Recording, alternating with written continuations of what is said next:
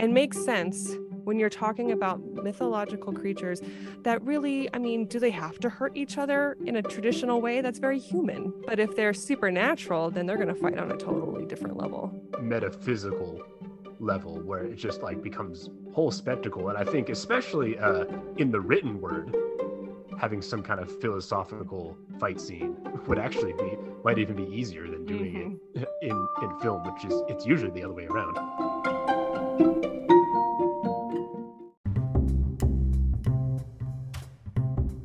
Welcome to Speculative Sandbox, your audio playground for creative storytellers.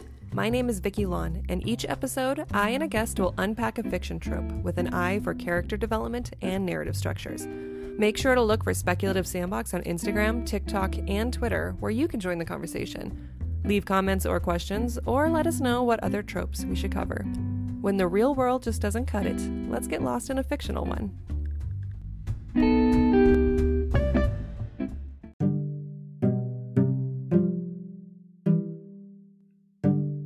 Yeah! No, not that kind of fighting word, although that certainly plays a part. Fight sequences. They're the ultimate showdown between protagonist and antagonist. Whether physical, emotional, or metaphysical, fight sequences are not only thrilling, they should mean something to the overall plot. I'm so excited to bring writer Matthew C. Brown back to the podcast to talk about fighting words.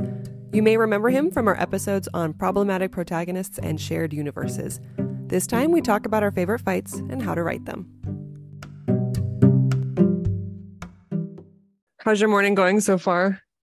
Oh, not too bad. I don't know. I went to the dentist, and that's not fun. I went to the dentist too. Oh my God! Did you have to get a cavity filled also? I have 3 that I scheduled for September. No. I'm sorry. Yeah, I was in last week, and they were just like, "Oh, you got 2 cavities." And I'm like, I what now?" I don't know, like right. It was so funny. Like literally before we moved from Nashville, I went to the dentist like 2 days before we moved, and they had to fill a cavity. So I was trying to like move boxes and stuff, and my mouth was numb, and I was just like, "Oh, this is terrible." And like I don't know, they found like 3 at the time, and I got like real anxious about my teeth. And I've been like doing pretty well for the past couple of years, and then this last time they were just like, "Oh, like you got 2 cavities." And I'm like, "Oh, great."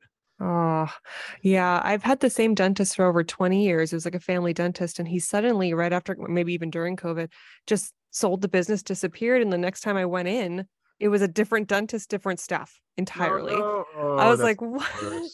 And I've noticed that this guy I can tell there's a difference in the treatments. Like they use laser drills rather than like the traditional drills. And they have all these processes I've never experienced before. And I'm like, maybe my dentist is really old school, but my new hygienist is really rough. I have to listen to music and take Tylenol before I go. And I'm like, is this normal?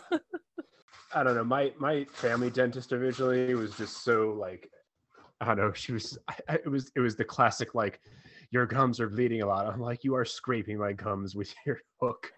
And I felt like I didn't get like a legitimately good cleaning until I finally moved out. And it was just like, oh, is this what it's supposed to be like? Like doctors that don't make me feel like I'm destroying my teeth every day. Yeah, I know. I have a perfectionism problem. And so as they're talking to each other, talking about my gum sizes and stuff, I'm just like, where am I messing up? You know, like it gives me so much anxiety. I was anxious about scheduling any teeth, like actual getting my cavities done this month because I've gotten all these episodes to record back to back to back, and I really didn't want to have to figure out how to get around the numbing and healing. So I'm glad that at least it's just a cleaning today. Do you have to? Did you also get your cavities done today, or just the cleaning?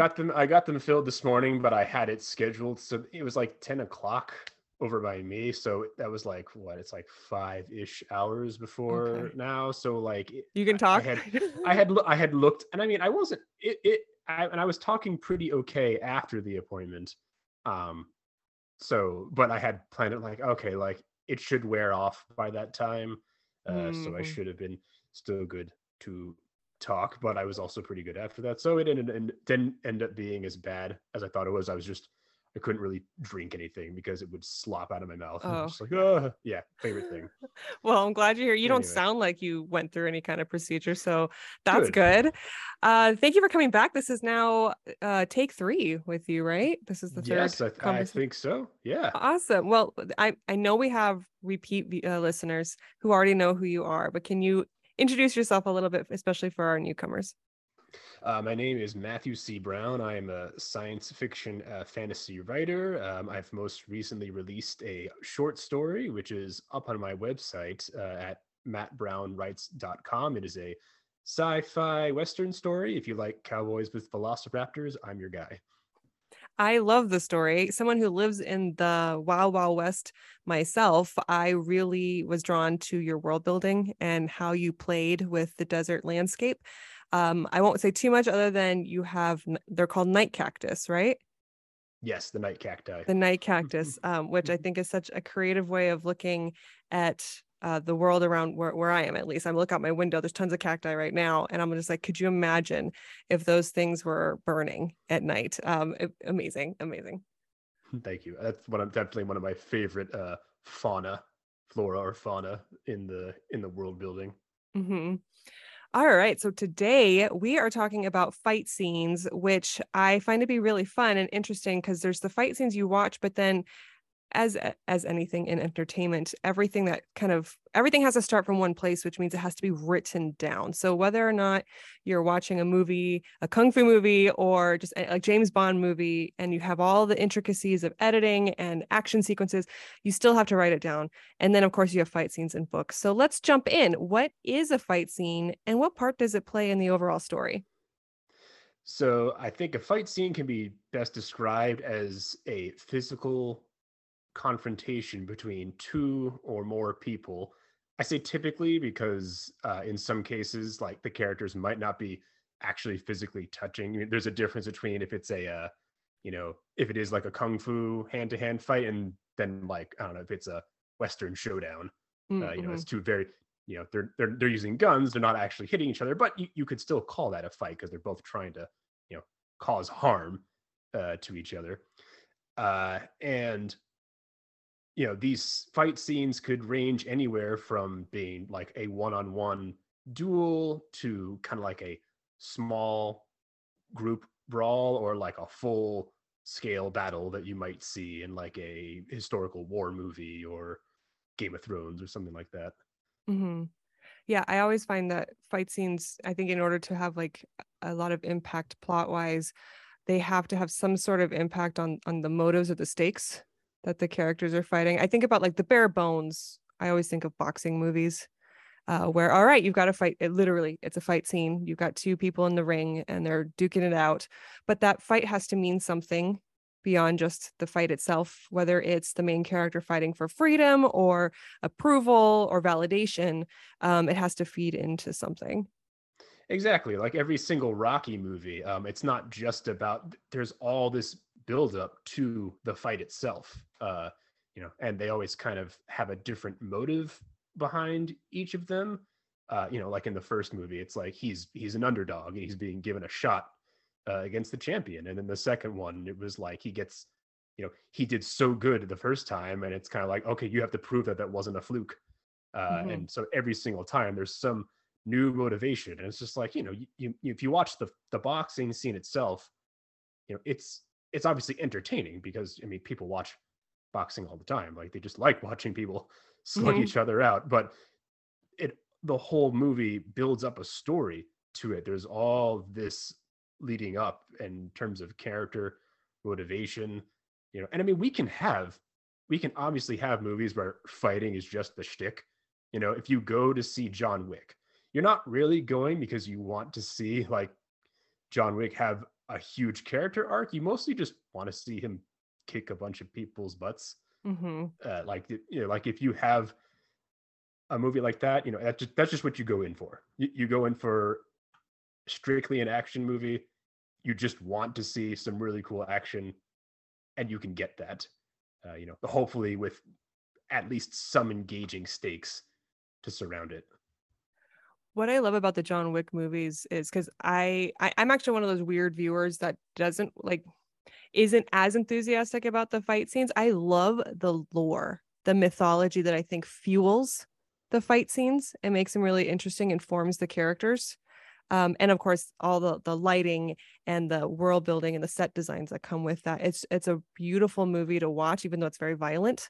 Yeah, it is kind of unique in that regard because they do have that interesting underworld. Which if you just watch the first movie, it's very they don't do a whole lot with it. It's kind of kept very mysterious, Mm-hmm. and they obviously have built upon that with each successive movie, which I think makes sense. Like if you're gonna keep us engaged, um, in a movie like that, because I mean the first movie is pretty much just a straightforward revenge movie. With I mean, and let's be real, it's a very powerful motive. They killed his dog. Yeah. Like I mean, if you shorthand wants to get anybody to feel sympathetic for someone, bad guy killed their dog, you are going to be totally in their corner for the Mm-hmm. entire like 90-minute, 100-minute run. I love that there is a website. I believe it's doesthedogdie.com. Yeah. com. Yes, there is. Yes, there is. We were watching the movie Prey, and my wife looked that up right before we watched the movie. It's an important resource. Like I've used it It so many is. times. It is. Some other examples I have for like what defines a fight scene, as far as character development goes, the classic, I think of Back to the Future. The father's name, which I'm forgetting, against Biff in the Is it first movie. George? George? George, yes. Yes. George is just this pathetic underdog, and Michael J. Fox's character is trying to push up his confidence the entire time. And at the very end, you see him finally defending himself in a very short, fight scene. But it shows like where the stakes are all there. We're all hanging by the same stakes as whether or not this guy could even accomplish defending himself. And it comes through there. And then the other type of fight scene I really like is actually not your traditional physical fight scene, because you talked about like a physical fight scene versus a non-physical fight scene. I like philosophical fight scenes. So you've been watching The Sandman, right? I haven't. Okay. I've. It's so surprising. For as much as I like Neil Gaiman, I have Mhm. never read Sandman, and I know the series has gotten some great reviews so far, but I'm kind of stuck in the. Do I want to watch that or read it first? Oh, But okay. Good point. I just decided to jump. I jumped into. I'm going to give it one episode and see, because I haven't read either. I've read American Gods. I've read some of his other stuff. Um, but what is it? Everworld? Is that his other book, or Evermore? I can't remember. Nevermore, I believe, is what. Nevermore. Yeah. Yes, I've read that. And so I've always loved the way he approaches mythologies. And after the first episode, I was like, okay, we're going to keep going and see what this is about. I love that the main character makes me think of like the early 2000s scene kid. He's a total emo guy, like with the sideways hair. He just needs eyeliner. So I'm just really, it's fun for me to watch him. But there's a fight scene. I'm almost hesitant to say it now, but okay, later on between two characters, there is a philosophical fight scene, and you think that it's going to be a physical one, but instead what they do is they present concepts. And the concepts are about symbols of violence, like I am a dire wolf. And the other person says, well, actually, I'm a hunter and I shoot your dire wolf. And the other person counters and says, I'm a snake. And the other, you know what I mean? They go back. The other one says, I'm a bird of prey. And they keep building and building and building until they're talking about I'm the world and I am a supernova and I am the universe and I am antimatter. It becomes super philosophical, but at the same time, they're creating visuals, and as they're hurting each other philosophically, it's having an effect on their physical body, which I thought was so unique and makes sense when you're talking about mythological creatures that really, I mean, do they have to hurt each other in a traditional way? That's very human. But if they're supernatural, then they're going to fight on a totally different level. Yeah, I'm always fascinated by the different ways people can come up with fight scenes that just evolve beyond just the simple punching and kicking and whatnot. Especially when you can get to this whole other like metaphysical level where it just like becomes it becomes this whole spectacle. And I think especially that should especially I can't think of any examples off the top of my head, but like in the written word having some kind of philosophical fight scene. would actually might even be easier than doing Hmm. it in film, which is it's usually the other way around. Yeah, that's very true. Another example I have too of a non-fight scene. Well, it starts off, it's Marvel, you have to have a fight scene. But at the end of WandaVision, where Vision is fighting White Vision and they just stop and have a Yes, philosophical discussion. I know. I love that whole bit, and they're Hmm. just like rapidly figuring out. Yes, yes, that is another great example. Yeah. So then based off of how we've defined fight scenes and the parts they play in the stories, what are some iconic ones, your absolute favorites? So before I sat down to write this, I had to stop myself and say, like, Matthew, you cannot talk about Star Wars the entire time because as you gotta give a chance for some other movies. So I tried to really narrow my focus here. But Okay. I did. The first thing that did come to my mind was the duel between Luke and Vader in The Empire Strikes Back. Mm-hmm. Um, and it's interesting with Star Wars because they're obviously chock full of fight scenes, and the lightsaber duels are always a big highlight. And you know, I know that most people would say that the lightsaber duels you see in the prequel movies are better on a technical level, and I agree with that.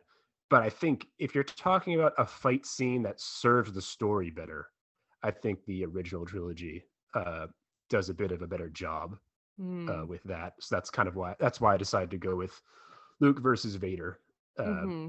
as just an incredibly iconic fight scene, arguably the most in the whole saga.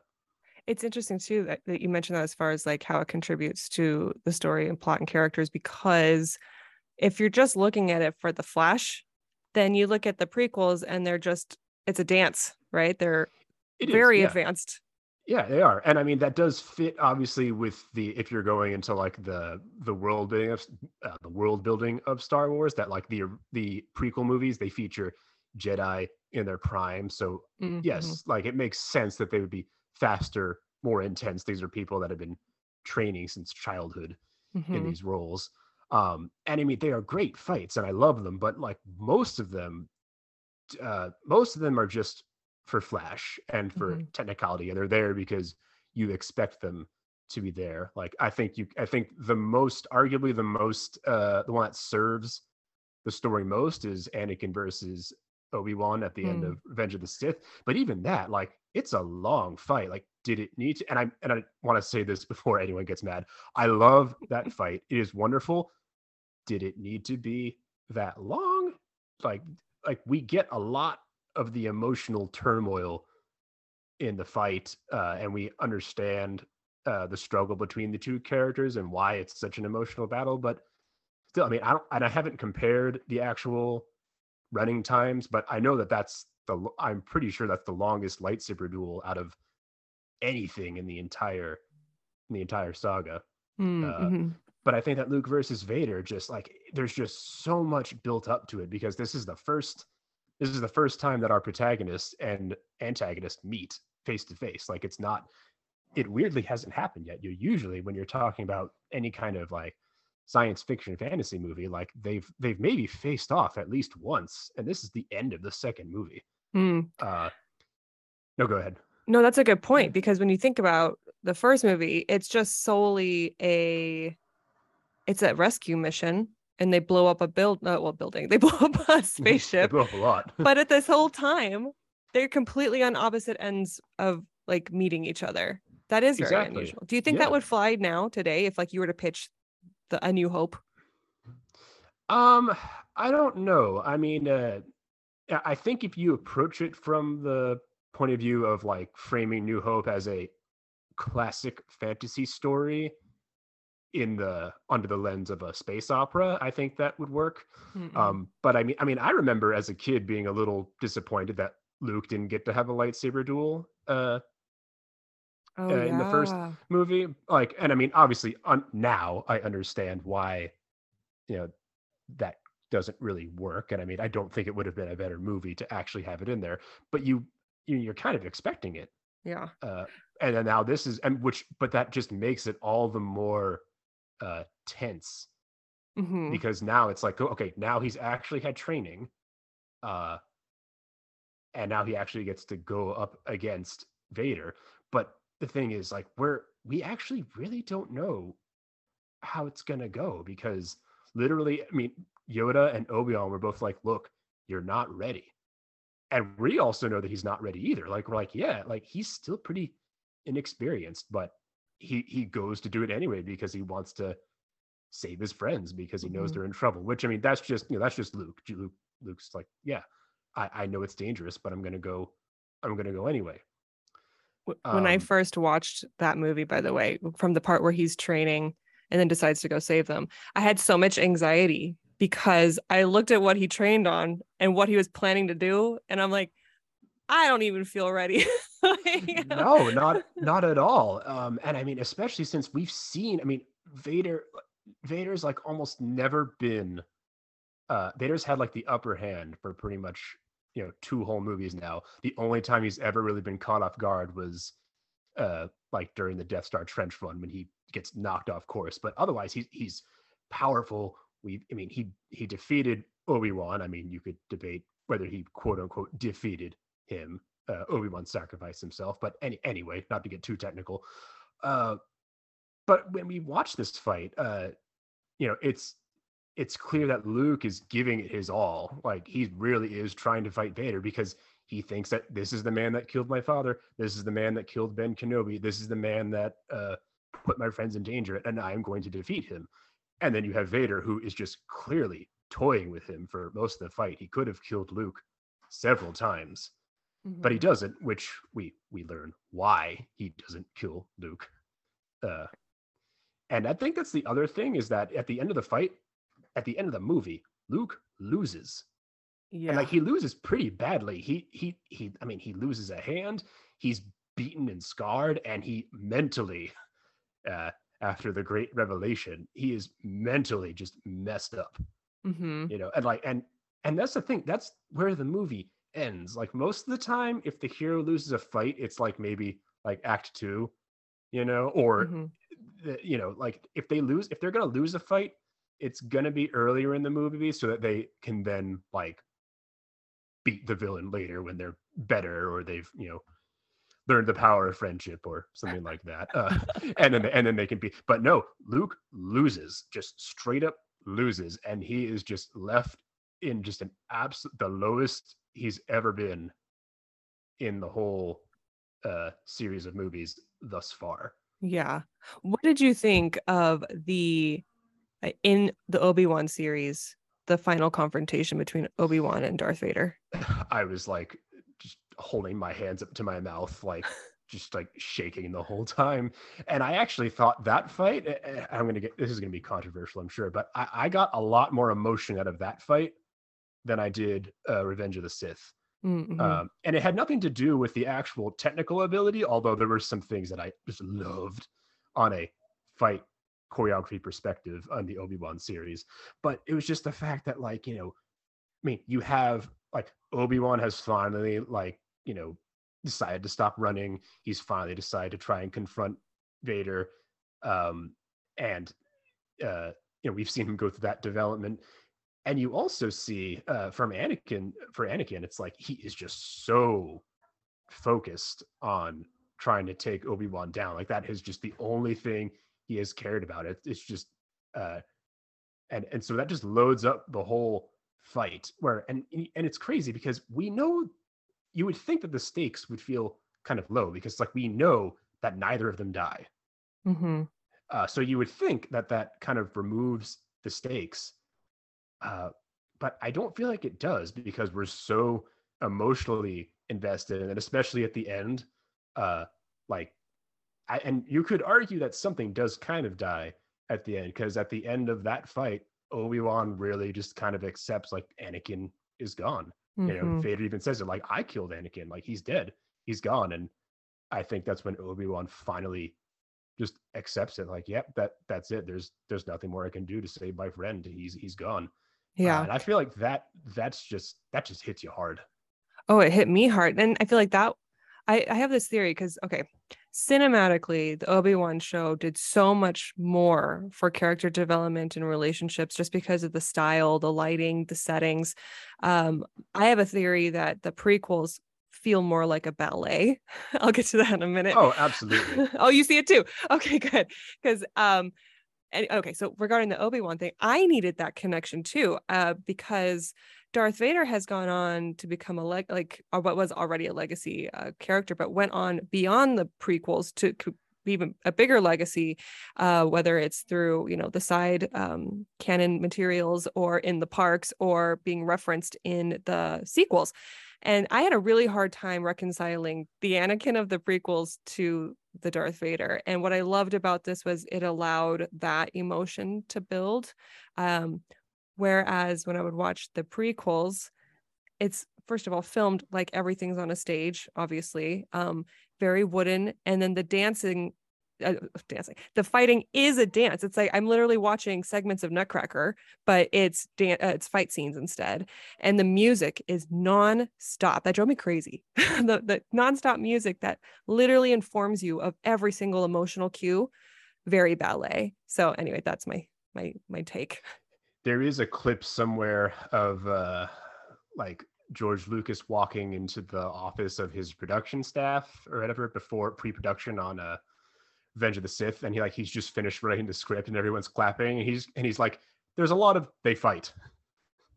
Like that he just wrote they fight in the script. Which I mean, again, like what are you gonna do? Like obviously, like you're just writing the script, like you can't write it beat for beat in there, but it does say something when it's just like we're not really putting as many emotional beats in the actual fight. We're just gonna let them make a dance and do the choreography and let that kind of stand on its own. I have some other, are you ready to go away from Star Wars for a little bit? Or yes, please. This we can go. We can go. I love talking about Star Wars, by the way. I just wanted to talk about my next item and didn't want it to be like, all right, enough Star Wars, because I love Star Wars and I can talk forever about it as well. One fight scene that I really like, that really stood out to me because it's not like the emotional. Okay. Have you seen Netflix's Daredevil series? Yes. Okay. The hallway fight scene. Oh, I'm so glad you brought this up. Yes. Okay. Okay. I love it for multiple reasons. Number one, it's like one big long take. And that allows us to see some very unique things. He's trying to rescue a child, I believe. I'm going off of memory here. And yep, he's right. working. He's right. Am I right? Yep, you're right. Okay. So then you walk down, he has to fight a bunch of guys in a hallway. And it's just one pan shot, and you see him rolling in and out of the side rooms, in and out of doorways, back into the hall, gets a child, walks out. But because it's one constant take, you are seeing the physical strain, and you realize how mortal this character is, but yet he persists because the point to save this child is so important. And then, of course, you talk about the talent that is needed for a one take shot like this, for the stunt people, the actor, lighting, even the coordination of the camera. It really just all told a really cohesive story. So one of my favorites, hands down. You could take that whole scene, like if they had just, and I mean they obviously wouldn't do this because they got to put out full-length episodes, but if they had just released that and that was meant to be just like an episode on its own, it would work. Mm-hmm. And people would love it, just the way it's shot. And I think, and you really hit the nail on the head with the physical toll, because that's something that I feel like in movies it's a little harder to really communicate the weariness of fighting, like because sometimes they just don't, sometimes they're just superhuman and they don't really show a lot of that, or they only show it like at a specific point in the battle, like toward the end. And here, because it's all continuous, you see, and that's a thing, that's a staple for most of the Daredevil show, is just he just gets tired because he's mortal, he's just one guy. He has he has his superpower, but he's not physically any different than a normal guy. And that really does come across very clear in that particular scene. Yes. What other ones do you have? I had picked moving to a more like larger battle scale. One of my, the Lord of the Rings trilogy is obviously stacked with battle scenes and fight scenes. My personal favorite is the Battle of Amon Hen, which is the final battle in the Fellowship of the Ring. And that's a much smaller battle compared to something like Helm's Deep from Two Towers or Mm-hmm. Pelennor Fields. But I love it because the dramatic tension and emotion is just through the roof for that Is that fight. where they all separate afterwards? My That's where memory's they all fine. separate Okay. because Frodo realizes that he has to finish the quest on his own, and Aragorn is like, yeah, he does. And so really the whole point of that is just the Fellowship is fighting so that Frodo can get away. Like this is Mm-hmm. not, and one of my favorite tropes is just like a small force of like extraordinary heroes like facing overwhelming odds.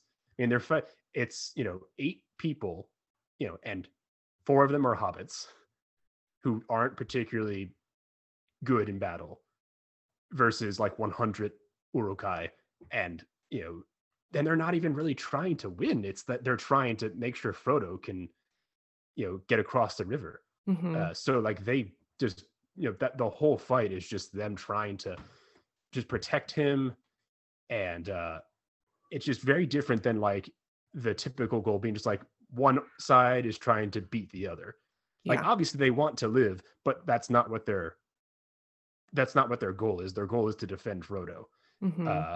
And it's just the whole time it's just electrifying because it's all this selflessness, and then of course it ends with one of the Fellowship getting killed, which really just, I mean, that's the second time in the movie that someone is dying. I mean, I know that Gandalf doesn't actually die, but to us, I mean, when I Yeah. first watched that movie, not having read the book, I was like, wait, is he like dead? He's dead. He's not coming back Mm-hmm. because he didn't show up later like we thought he would. Uh, and that just really kind of highlights the self-sacrifice nature of this particular fight. I love talking about some of these classic films. I say classic, I don't feel classic. Maybe because I'm getting old. But anyway, especially when we talk about how like some of these, like I feel like the going back real quick to Star Wars, the Luke Vader, how the standoff happens later in the series rather than in the first movie. And I find that a lot of movies that try to copy that fast forward it, that Oh, model, absolutely. and you have this as well where you have the sad cliffhanger. I had a really hard time with this cliffhanger because I read parts of the book as a child, didn't get through all of it, saw the movie. The movie was a helpful way for me to understand the book. Both movie and the book I was like, yes, you have this community of people coming together to help. And I was really devastated when they broke up. And I was like, do I want to read the next book where they're separated? Just because I thought they were so strong together. And you feel like a security blanket, like each person brings their own skill set and training, and now that security blanket is gone, and it's kind of scary from that point It forward. It really is. And I don't, and not when you're talking about a trilogy, I feel like the first movie usually ends pretty triumphantly for the good Mhm. guys for the most part. Like if you think about, the first Star Wars movie, the first Matrix movie, or, that most of the time, like the first movie ends pretty good for the heroes. And here it like doesn't really like most of them live, and that's about it. Like that, like, yeah, the bad guy doesn't have the ring, and that's really the only plus Mhm. about the whole thing. But otherwise, like they're in shambles. Yeah, I have one other, and I'm trying to. I would like to, but I don't think mine's that great. I just put Yeah, the go for Matrix it. Go for movies. it. Okay. Um, I purposely did not mention. I personally did not go into them because I figured that you would probably want to do that. okay. Well, so then we have the Matrix movies, which they stand out to me simply because visually they set a standard that was iconic. The bullet time um, filming style and how they elevated science fiction fighting as a result. And you've seen it copied. I mean, they copied it in Smallville almost immediately after, where you have Clark Kent running in slow motion. Everything's in slow motion. He's just kind of sauntering around, but really, he's really fast. And I have yet, and I guess this is a question more to you. Have you seen anything since that has revolutionized fight filmmaking? I mean, I don't know if I'd say revolution. I mean, I would say influenced. And I had made notes about this for a later question, but uh, a lot of action movies tried to kind of copy the style of the Bourne movies after Mm. those came out, where the action is very like quick, like it's not like it's kind of it's the exact opposite of the Daredevil uh fight scene, where it's a lot of quick cuts, Mm-hmm. uh which is and a little bit of shaky camera in there, which is really meant to kind of demonstrate just the quick and deadly efficiency that Jason Bourne has. And a lot of action movies after that did try to incorporate like the quick cut shaky cam method of shooting an action scene, which I wouldn't say it's revolutionary in the same way that like The Matrix was, Mm-hmm. but it certainly did influence other movies. I saw that. I think you and I talked about this very briefly. The tight editing in James Bond Quantum of Solace, which is the one that came out directly after Casino Royale, right? I hope I Yes. have. Okay. Yep. I remember loving Casino Royale. I know that they revolutionized James Bond, new actor, new approach to him. And then Quantum of Solace rolls in, and the action scenes were so like cut up that I couldn't actually tell what was happening. That was how tight they were.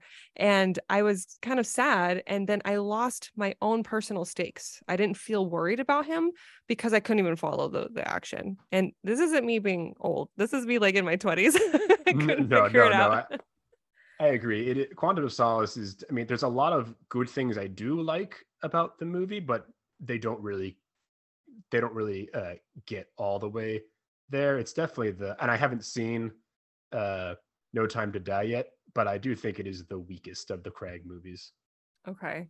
So then going off from here, Yeah. getting in this other, I know a lot of people are probably worried. Okay, you guys have talked about all these great things. What are some bad things so that we know to stay away from that? So what would you say makes a bad fight scene? I think above all else, the worst kind of fight scene is one that is not necessary. Okay. Uh, and if you go, and kind of like I said earlier, if you go to a movie like John Wick or a Jackie Chan movie or something, like you're going to expect fighting and you're going to see fighting. And even if it's not, it doesn't really have to serve much of a story purpose. Like we're there to just watch Keanu Reeves, just kill a bunch of guys and do it in a really cool way. And Mm-hmm. that's what we came to see. And that's fine. But sometimes it's just not necessary to accomplish what you want, especially if you're writing a book. It's absolutely not necessary. Oh gosh. That is the absolute worst thing It's you a can lot do, in of my wasted opinion. time for you too as the writer to like Yeah. coordinate all that. I think too about any war movie, fantasy war movie in particular, that hasn't properly set up the stakes between the two opposing sides. So I don't know why I should care about whether or not the main characters are winning. Yeah, absolutely. Like I mean, you can have you don't need to have both sides completely invested. Like if you just want your good guy to be facing, like there's some war movies where, like especially if it's a real life movie where the enemy's kind of faceless, you know, and we Mm-hmm. really only have stakes for the quote unquote good guys or whatever, then that's okay.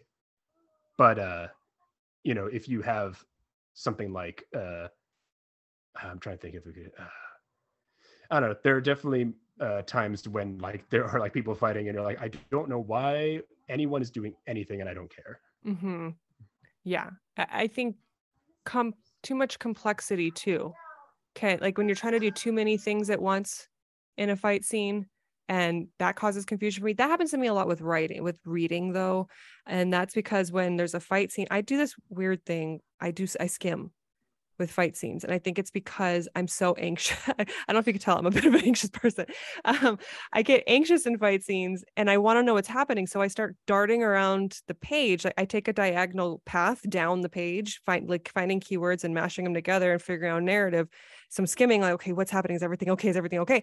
And then Yeah, when things get too complex, I'm like, now I'm lost. And that's my fault. But I do think that there is beauty in simplicity.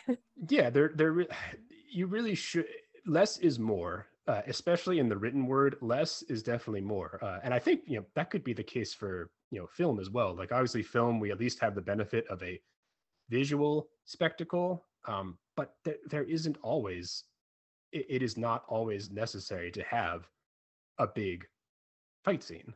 Mm-hmm. Like there are other and and sometimes that could just be to the detriment of the movie. Do you think that with like the blockbusters and Marvel and all that stuff, that fight scenes seem to become the default when it comes to big, I don't know, like climax pieces? You know what I mean? Like, does it always have to be a fight scene, or is that just what we become used to?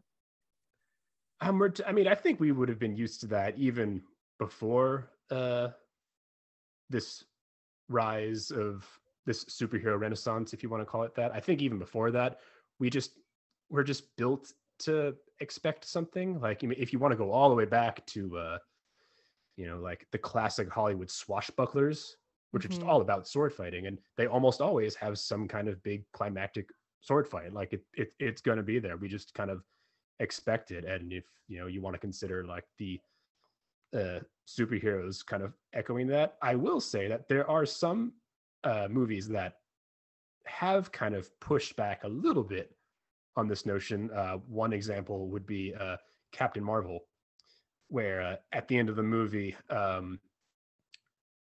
don't remember his character, but Jude Law's character, Mm-hmm. they're standing in the middle of the desert, and she's all powerful. She's got her powers, and he does this thing where he's like trying to goad her into like, I want you to fight me, like, with no powers, like just one on one. Prove to me that you can be. And she just like shoots him with an Mm-hmm. energy wave, and he goes blasted against the cannon wall. And she's like, I don't have to prove anything to you. Yes. And that's a great example. Like, they didn't have a big climactic fight between the two, that like, and you're expecting it too, because the movie starts with them doing like a sparring session, and you Mm-hmm. think naturally, okay, like they're gonna have some kind of rematch, because you see that all the time when they do the like mentor slash friend turned enemy trope. They usually do have some kind of rematch Yeah. later on.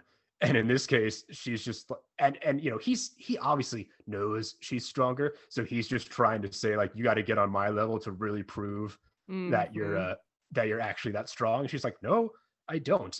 And that works. And not only does that do they just do away with the big fight scene, it serves the story, because it's like the whole story has been about her having to prove herself when she hasn't really needed to prove anything to anyone other than herself. That's a really interesting take. Yes, the idea that she hasn't had to prove anything the whole time, but she's dealt with that pressure, obviously, because now we know that mentor was toxic, was a bad person, and how she was able to, like, that was the real conflict, that relationship versus the fighting. I always feel like in lieu of fights, so we think about, like, in WandaVision and the philosophical confrontation, and in the Sandman situation, if it's not a fight, then I feel like it has to do the equivalent of a fight, which is to like itch our brains a little bit, right? Surprise us, entertain us, bring some value into the story, bring something full circle, resolve something. And as long as you're able to do that, it doesn't have to be like your traditional physical fight scene. No, not at all. I mean, you can accomplish a lot of, and even if you do want to have some kind of physical confrontation, like, it doesn't have to be a long drawn out thing. Like, you can make it short and sweet. There's a lot of samurai movies where, like, when two people fight, it's not usually very drawn out. Like, it'll be like kind of quick, uh, almost like gun drawing in the old West. Like, a lot of times they do a showdown. Like, showdowns aren't long at all. Like, they stand. The longest part is the anticipation, waiting for them to stand there, and then like the clock strikes noon, and then they draw, and then that's it. And like, it's not really, it's all about the tension, Mm-hmm. and it gets resolved right there. They don't need to have a huge shootout over it. Do you have any other examples of bad fight scenes? I'm actually going to talk about a bad fight scene that wasn't, Okay. as in, uh, they realized it was bad and they took it out of the movie. Really? Oh, so we never Yes. got to see the fight scene. No, we did not, Okay, what is because it? because they realized it was bad. It is from the end of Lord of the Rings: Return of the King. Okay. I'm going to go back to that. So at the end of Return of the King, there's the battle at the Black Gate, which is when Aragorn leads, like, this army in a last ditch attempt to distract Sauron so that Frodo can destroy the ring. Now, originally, when they shot this, Sauron himself was supposed to manifest physically and come out, and he and Aragorn were gonna fight each other.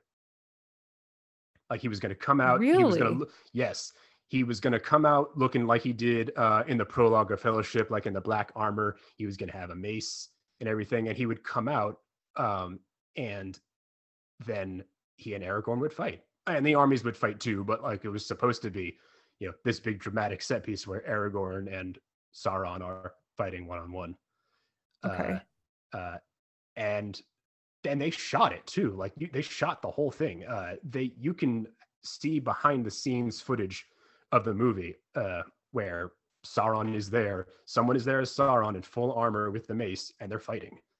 Um, and then they realized when they were in editing that in post production that it just wasn't necessary.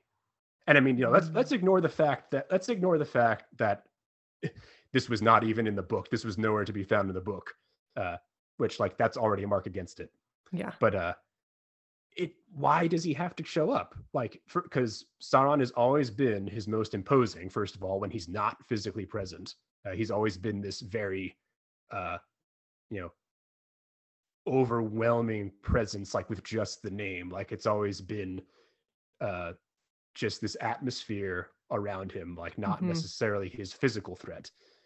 And then the other thing is that the whole point of that battle is not, they were, I believe they originally put that in because they wanted Aragorn to be doing something heroic, have some kind of heroic fight. But, they realized that it's not about the battle. It's about Frodo Yeah. trying to destroy the ring. And if they had kept in that fight scene, it would have, kind of cheapened Frodo's part of the story. Because, that's just not, that wasn't what that whole part of the story was about. So we didn't need Sauron to show up. And they actually, technically the footage is still in the movie. They just CGI'd over Sauron and made it a cave troll instead. Oh, really? Yes. So if you go watch the movie again, you'll see Aragorn fighting a cave troll, which, and I mean, it's not really, it's not made into a huge deal the way you would expect Sauron to. He just kind of starts fighting this cave troll, but really they just, they put a cave troll over Sauron so that they were like, okay, like, well, we shot this footage. We got to do something with it. Let's make him fight a cave troll because that won't completely overshadow Frodo's part of the story. And Aragorn still has an action scene. He's still doing something. Okay. Well, I mean, I really appreciate that they kept to the integrity of the story and the purpose of the story because Yeah. I feel like it would have cheapened Frodo's entire Yeah. role. Absolutely. Like I remember learning about that. I was just like, what? They actually did that. It's unbelievable. But that's an example. Like Peter Jackson realized that would have been a mistake to include it. And it is important that we recognize when someone makes a correct choice and diverts from something that would have probably been, people would have been way more hard on Return of the King if they had put that in there. So then let's talk about it from the writer's perspective, because now we are responsible for setting the foundation of fight scenes. And we've just talked about all the things that hinge on fight scenes. So how the heck do you even begin? Do you have fight scenes in your work? What do you use action figures? Do you mock it all out? What do you do? I have heard of people using action figures, which I think is a great idea. And I love that idea. I don't personally do that.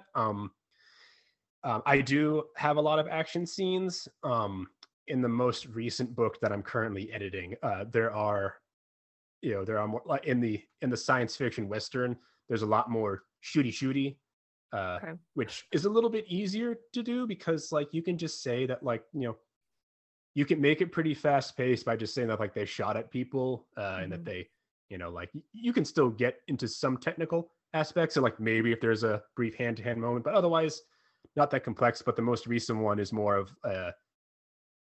your typical kind of fantasy with swords and melee combat. So I did write a lot of fighting for that. I think the most important thing to remember that as a writer in the written word, your fight scene is never going to be as much of a blood pumping spectacle because you can't, if you tried to write a fight scene that was just like a kung fu movie, it'd be like, oh, and then he punched, and then he kicked, and then he dodged, and then he got hit, and then he punched, and it's just nobody wants to read that.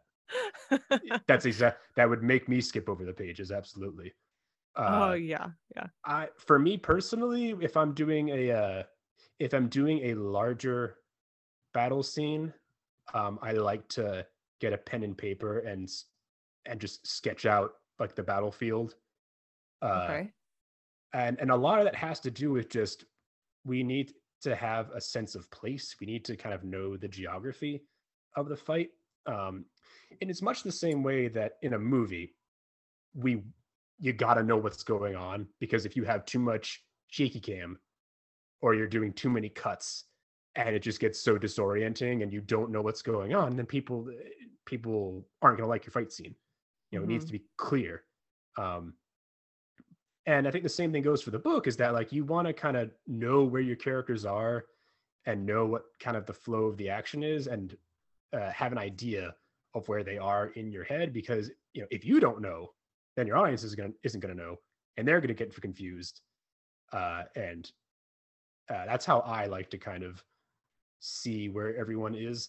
The other thing I like to do is I might sometimes, if I'm talking about like the nitty gritty, like an actual hand to hand, I might try and like physically mimic what I want my character to do. Like if I'm pretending like, oh, like if someone is coming at me with I don't know, if someone's trying to like kick me in the head, like what would I do, and like what would that feel like, and I do like an action, or like what do I do if someone gets me in a headlock, and maybe I'll ask someone to put me in a headlock Mm. to get a good idea of that, uh just to sort of mimic it out, because then that helps when you're writing the actual physical movement of the character. And I mean, I don't think you know it's not always good to get into full blown stage direction, because if you're too much like, and then he brought his arm up to block diagonally, like you don't want to get too technical.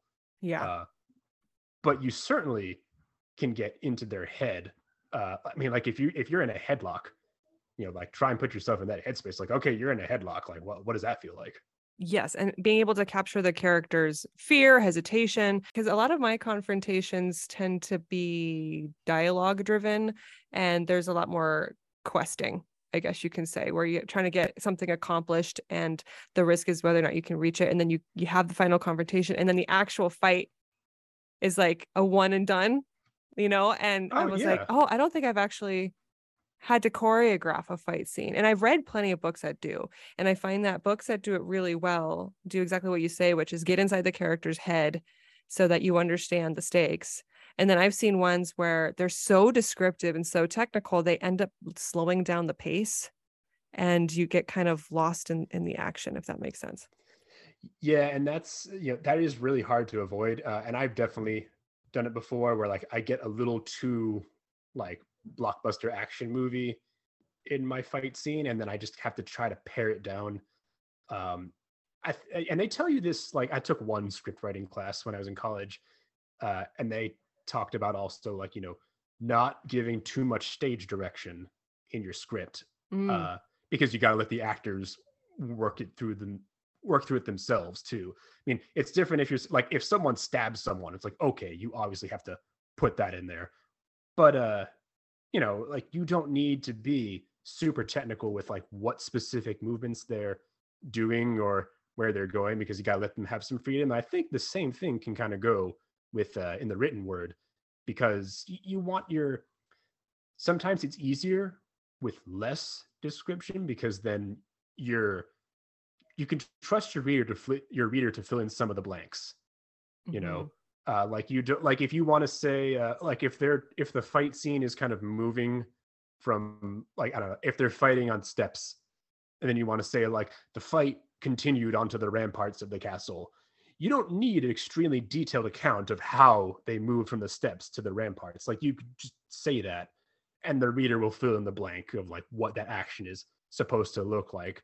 Because if you get too technical, then like you said, it is going to kind of bog it down, and you don't really need all that in there. You just need to trust your reader to picture some of the more continuous action, and then when you gotta fill it in for a more emotional beat, or if someone gets physically injured, then that's when you go back in and you can get a little bit more technical. I love the revisions process because I feel like that's what you have to do, right? Like you're like, okay, I just need to get stuff in there to know that stuff happens. And then the next time I go Yeah. through, fill it in.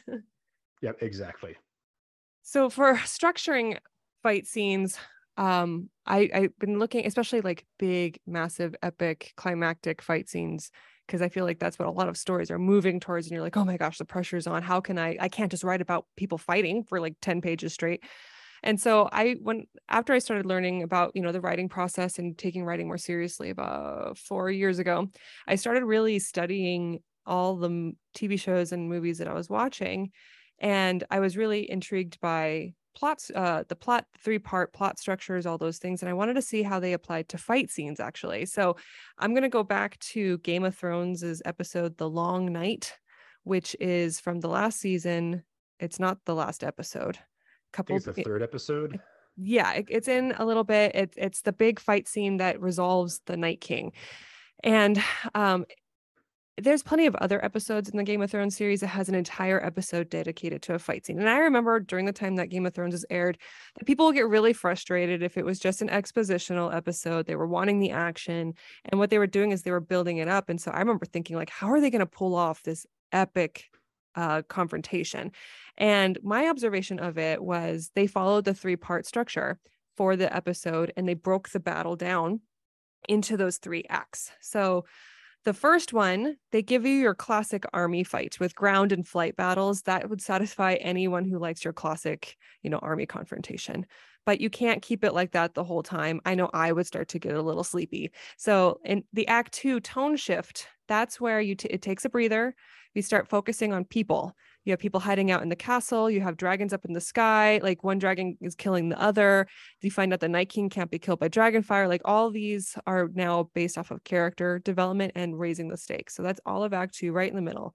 And then, of course, people still want their violence, right? You got to get back into it. So then Act 3, and that's when you know that the point of Act 3 is the minute the Night King raises the dead. And oh my God, you have a huge army now that you didn't have before.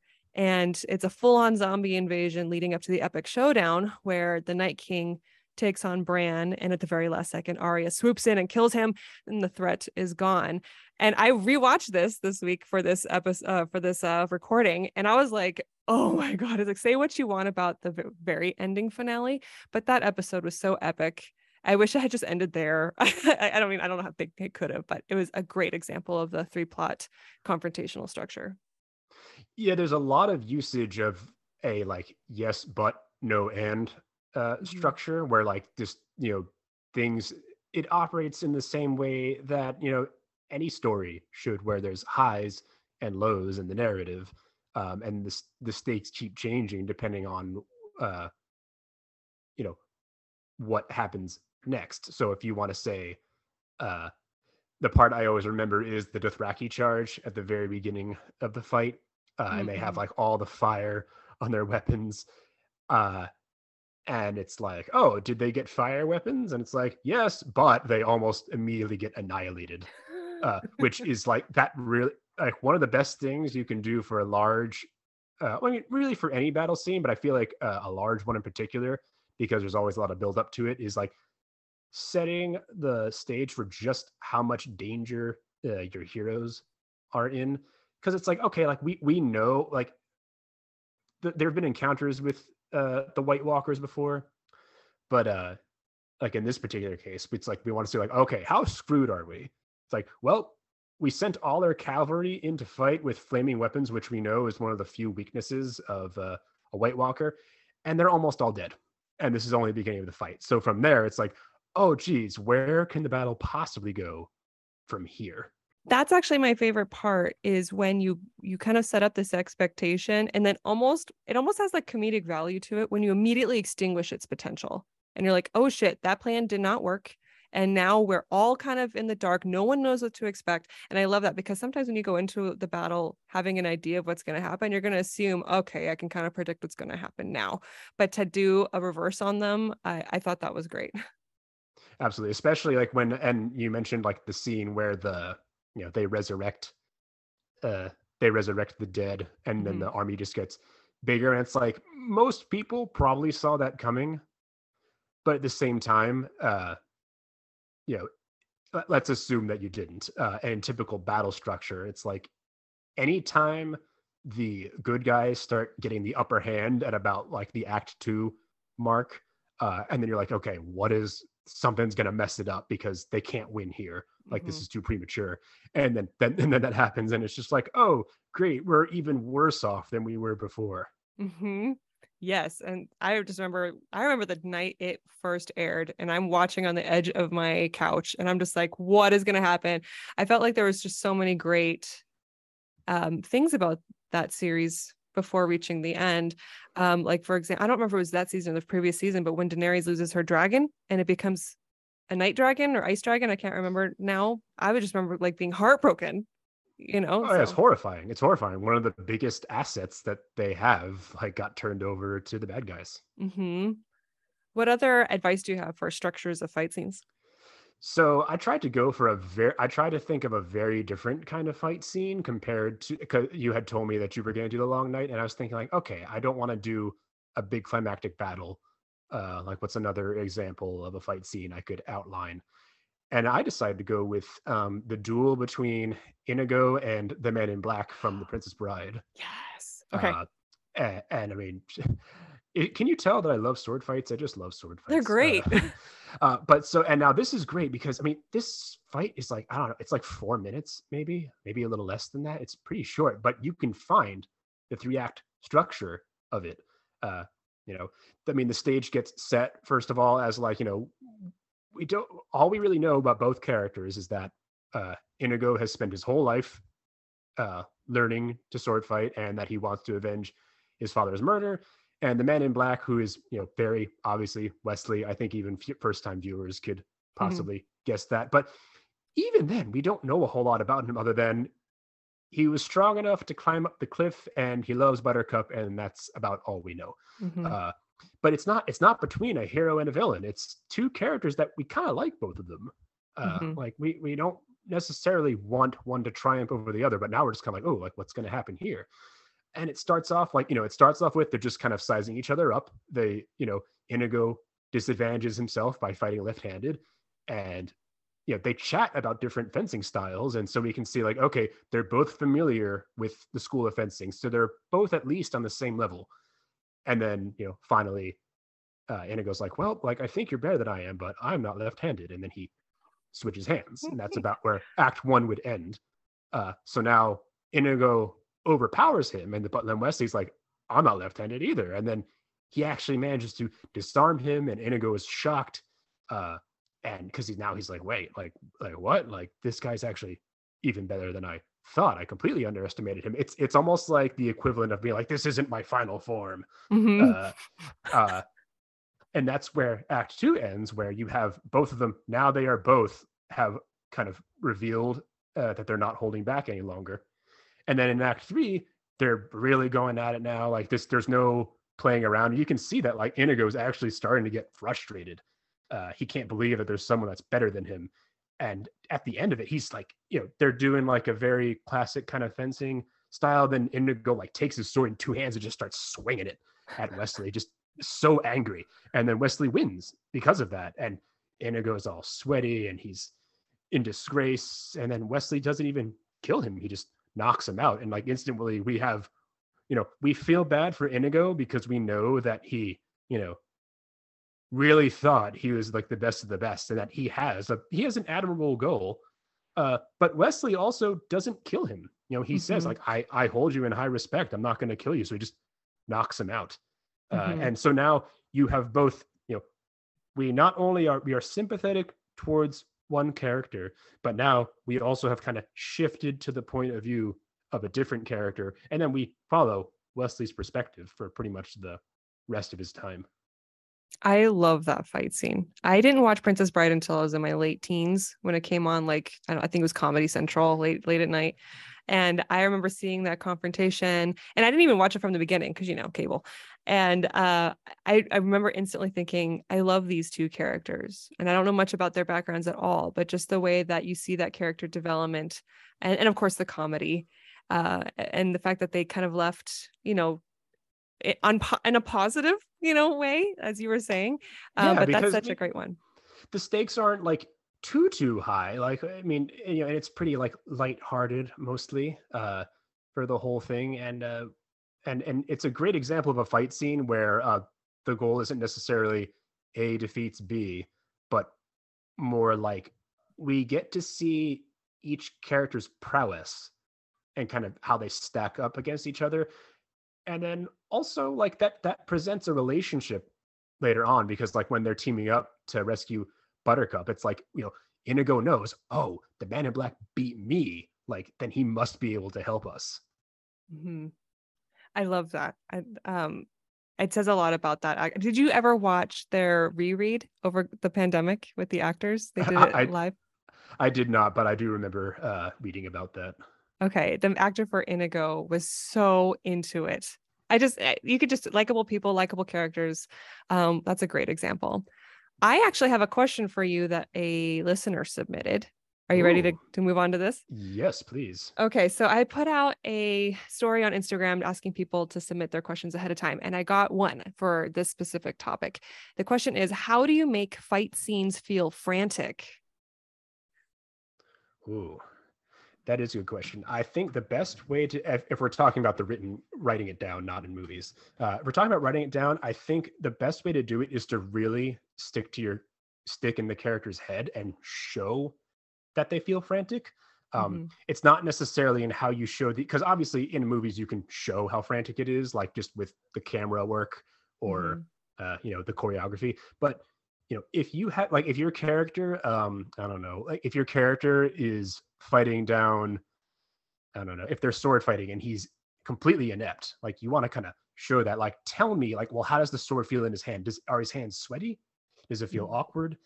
How, like, what does it sound like when his opponent is battering him with his sword? Like, what is he feeling the vibration of his arm? Like, is the blade like inches away from his face? Like, really get inside their head and what they're feeling. Like, I don't really need to know physically what's happening, but I need to know how the character is feeling. Hmm. Like if you make it, if you show uh, what they're feeling, like, and how they're feeling frantic, like you can make the fight feel more frantic that way.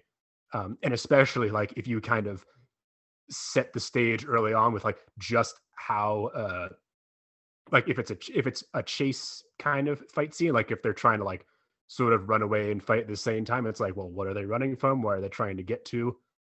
You know, make the reader feel that franticness by going deep into the point of view of your character. Yeah, and it's a great question. And I didn't, I wrote it down, but didn't think about it because I knew I was going to be surprising you with it, and I didn't want to come in like unfair with anything planned. So thinking about this question too right now in the moment, other ways too that you can create something frantic. My thought was, depending on the circumstance, of course, everything is so different depending on the story you're writing. But I always think that if you can jump POVs with cliffhangers between those POVs, if it suits the story, that helps me with like feeling like, oh my gosh, what's happening next? What's happening next? Because I like the use of cliffhangers, and whether that or like shorter chapters. To kind of make it feel more frantic and the movement is going. There's one book I read. Oh gosh, The Incredible Life of Sia something. I'm gonna butcher it. I'll correct it later. It's a story about a girl whose mother disappeared, and so she lives in the Tucson area. I got the book because it had saguaros on the cover, and she thinks her mom could have been abducted by aliens or something like that. And so every night she goes out with a candle and has a lot of Hispanic Mexican cultural things. It's a great book. And at the end of the story, the book already has very short chapters. But then when you get to the final confrontation, the chapters are like a page and you find yourself flipping. So then you have the physical feeling of that franticness too associated with it. So I always thought that was such an interesting way to make a fight scene seem chaotic. Yeah, chapter length and point of view can definitely affect that. I'm glad you mentioned that because if you're doing like a kind of thriller pacing thing where they're very short chapters and each end of the chapter is kind of cliffhanger-y, like that is definitely going to keep the reader like, but like, wait, what's going on? Mm-hmm. And the point of view thing, especially because, you know, if you have multiple point of view characters, you know, not everyone does, but if, you know, if you are doing a large point of view battle and you shift around to different perspectives. Like you can have it like, oh, one character was fighting and then they, I don't know, they got hit in the leg and they go down. And then you cut to another character and then it's like, oh no, wait, like I wasn't like, wait, I'm not done with them. But oh, what's happening here? Like so-and-so is like trying a really dangerous stunt or something like that. And that's another way to keep things feeling frantic with not just the overall action itself, but with what you're doing with the pacing of your story. Mm-hmm. Well, that was it for my questions. I really enjoyed talking to you about fight scenes because it's always a joy to have speculative conversations with you.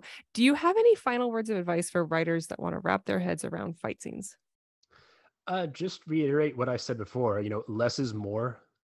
In most cases with fight scenes, they don't need to be very drawn out. Like, as long as we care about the character or characters and you get inside their head, you can still build a really cool action set piece with some cool powers. Like, I don't know, if your character can fly or whatever, has some kind of super strength ability, you can have all that stuff in there and show off their abilities. But at the end of the day, we just want to feel thrilled. And the best way to do that is to just stay in the character's head, stick as close to them as you possibly can. Speculative Sandbox is a volunteer-run podcast that relies on the collaboration of fellow creators like you. Join the conversation and participate in fun polls and questionnaires on TikTok, Instagram, and Twitter. Interested in being in a future episode? Our DMs are open, or you can email speculativesandbox@gmail.com.